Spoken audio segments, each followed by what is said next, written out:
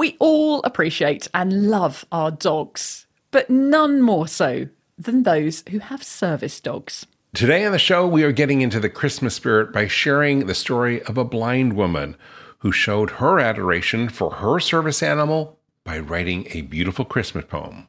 We perform that today. Hello, I'm James Jacobson in Maui, Hawaii. And I'm Claire Mansell in London, England. Welcome to Dog Edition, where voices from around the world consider all things dog. Dog Edition is the first show designed for you to listen to while you walk your dogs. Today on the show, a Christmas celebration here at Dog Edition. We talk to poet and disability advocate Janine Stanley. And get ready to hear 'Twas the Night Before Christmas like you've never heard it before. So if you love dogs as much as we do, pause what you're doing, leash up your pup, and let's go for a walk, because we've got a lot to talk about on today's episode of Dog Edition. Hey, Pepper, want to go for a walk? Claire, it is Christmas time, and we are all gathered with our loved ones, especially our four-legged dogs, and we love them. I have a new one who is visiting. I'm going to say visiting our home. We are fostering this little dog named Chloe. She is in a red and green collar, and if you've watched any of our Dog Podcast Network lives, where Claire and I tell you about all the things that are happening at DPN, you can see her. We'll put a link to an old one in the episode where you can see this little dog. She's a bundle of joy. But having dogs at Christmas makes it more Christmassy, right? Absolutely. You have to have your dog there over the Christmas period. It's vital. And I think also what we have to remember is that dogs are really important company for a lot of people. They really help with people's mental health. They're very important companions and support to a lot of people.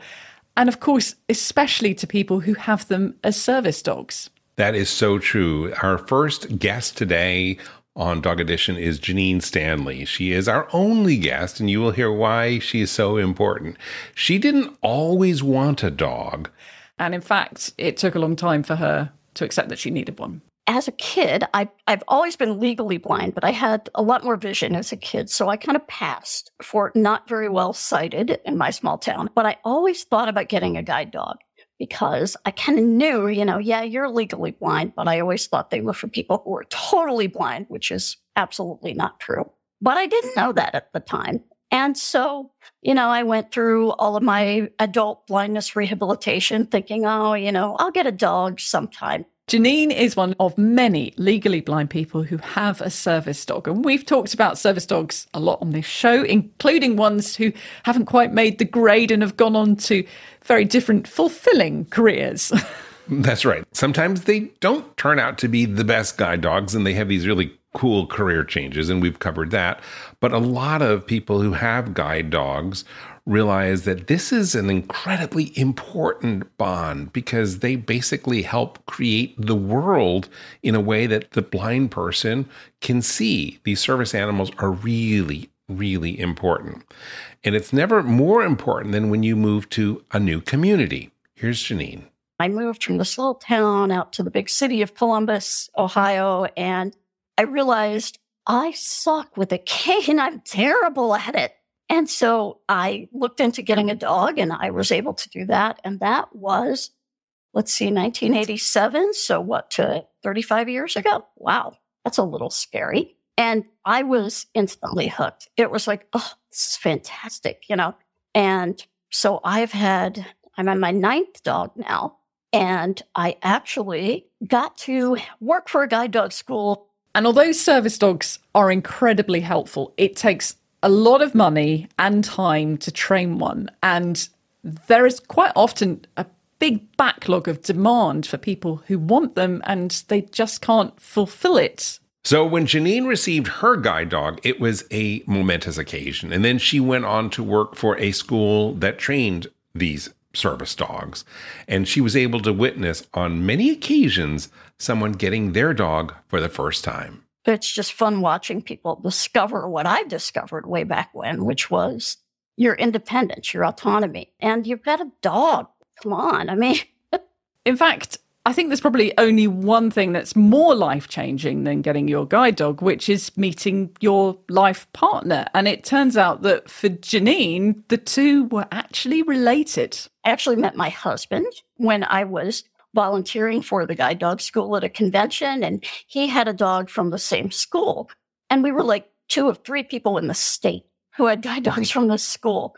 And we met and we talked to each other, and he called me up a week later, and we just celebrated our 25th anniversary. So, yeah, we once won a contest for people who look like their dogs, which is frightening. But we have both had golden retrievers.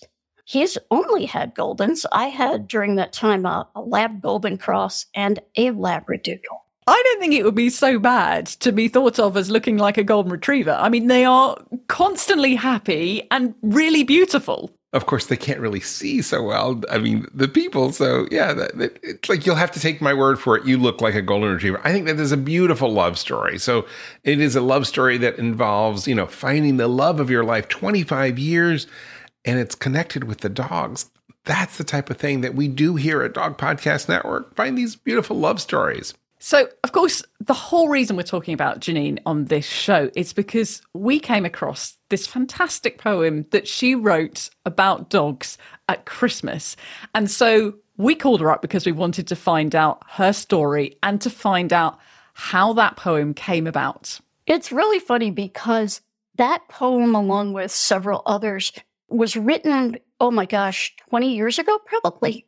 There used to be an email list that was for guide dog handlers, and it was called the Buddy List, after the first guide dog, Buddy. And every year I would write a holiday poem for that list. So today on the show, we are going to bring one of those poems to life. And it's one of my favorite poems of all times. It was 'Twas the Night Before Christmas, but this is a version like you've never heard before. So please grab a cup of cocoa, grab your pup, and listen to Janine Stanley's version of 'Twas the Night Before Christmas.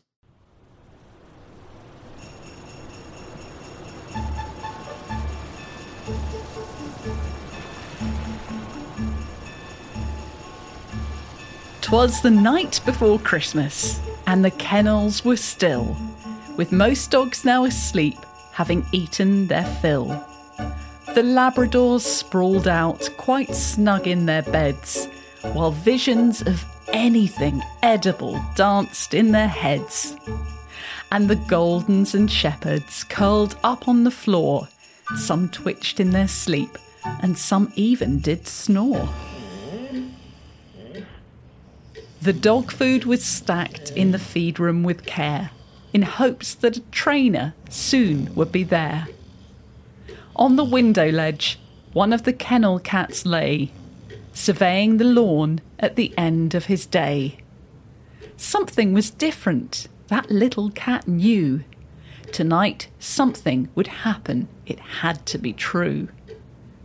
For that day, as the workers had left to go home, they'd wished Merry Christmas before starting to roam. The dogs had noticed it too. During this past week's walks, the trainers seemed just that much happier and eager to talk.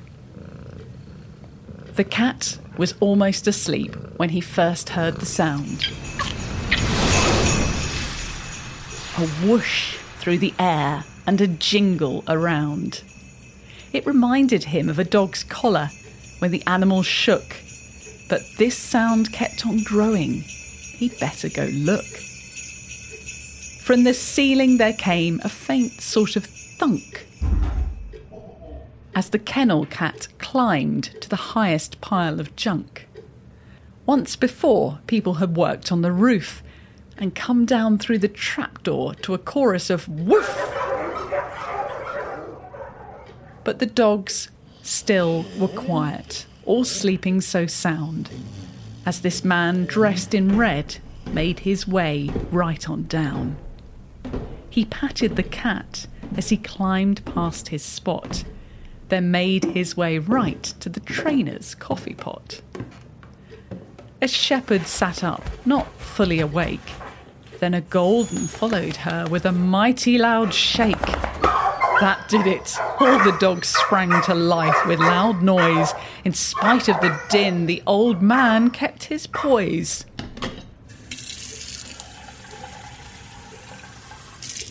He filled the pot full and started to brew.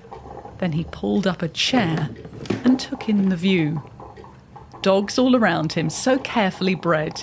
He knew well their jobs, the blind people they led. You all may not know me, but I'm Santa Claus. The old man smiled and took a short pause. When he filled up his mug with hot liquid and cream. I've always wanted to stop here. It's been one of my dreams. I didn't bring you presents or bones just to chew. I'll tell you something better, what you're going to do. You all will work hard, and the trainers will share both praise and correction, gentle and fair. You'll go lots of places and face big scary things. You'll ride buses and subways and hear fire sirens ring. Cars will drive at you, but you'll stand strong, not moving into danger, not moving toward wrong. And then just when you think that this trainer's the best, the kindest, the funnest person, toss away all the rest. That trainer will begin to ignore you and give you away, handing your leash over despite your dismay.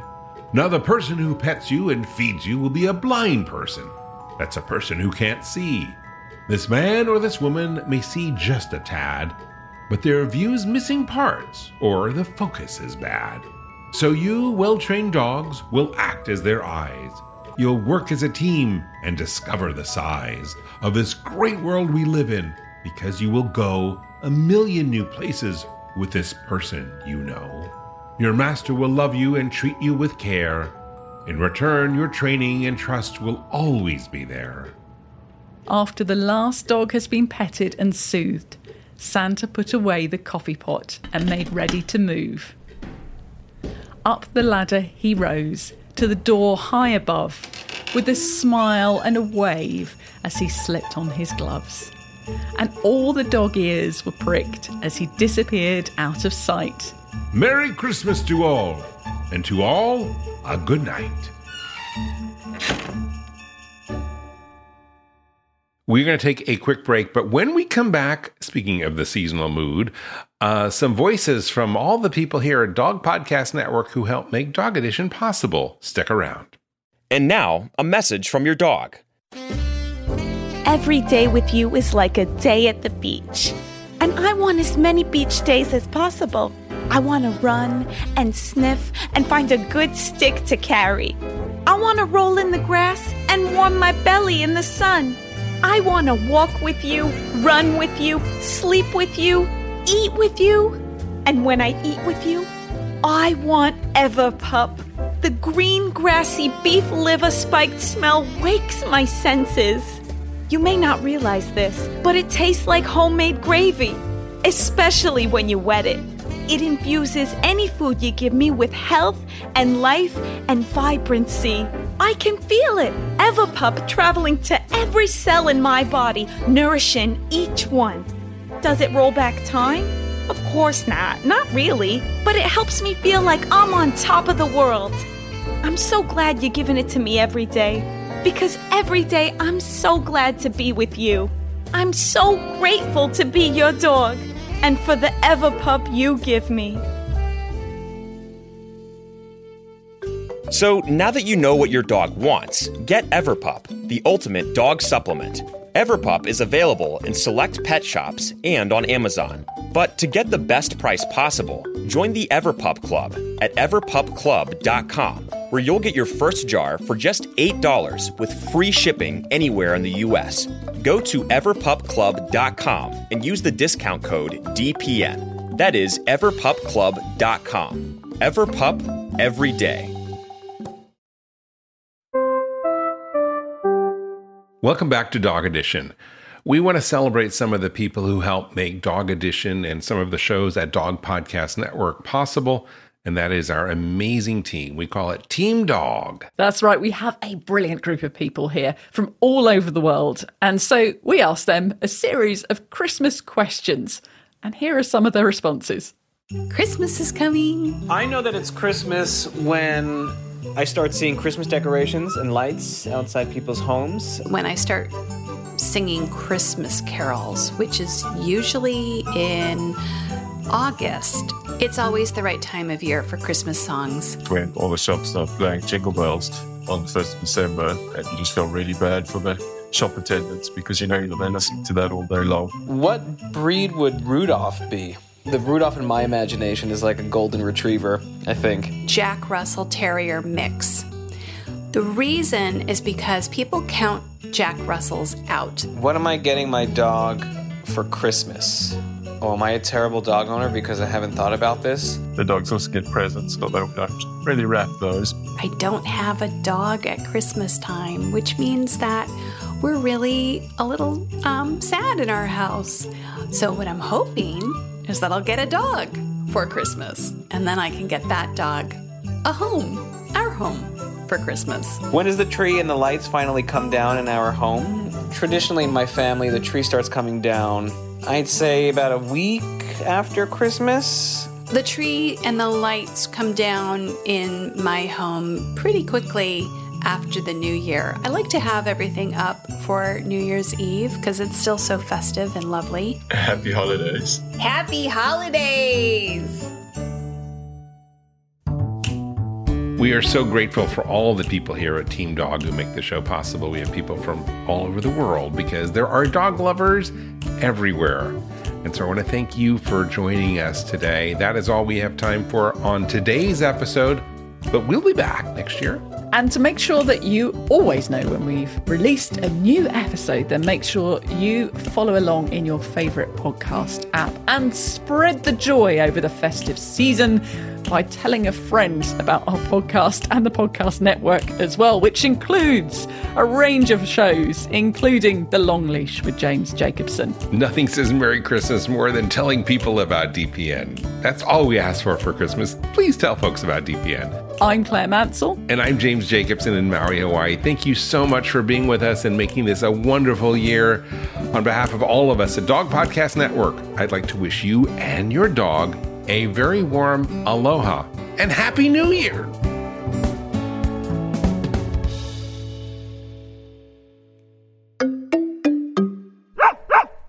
Is artificial intelligence going to change veterinary medicine? Well, it already has. Right now, on Dog Cancer Answers, we're speaking with Dr. Kelly Deal of Morris Animal Foundation about how AI is impacting veterinary research and the practice of medicine itself. That's on Dog Cancer Answers. Get it wherever you get your podcasts or at dogcancer.com/podcast.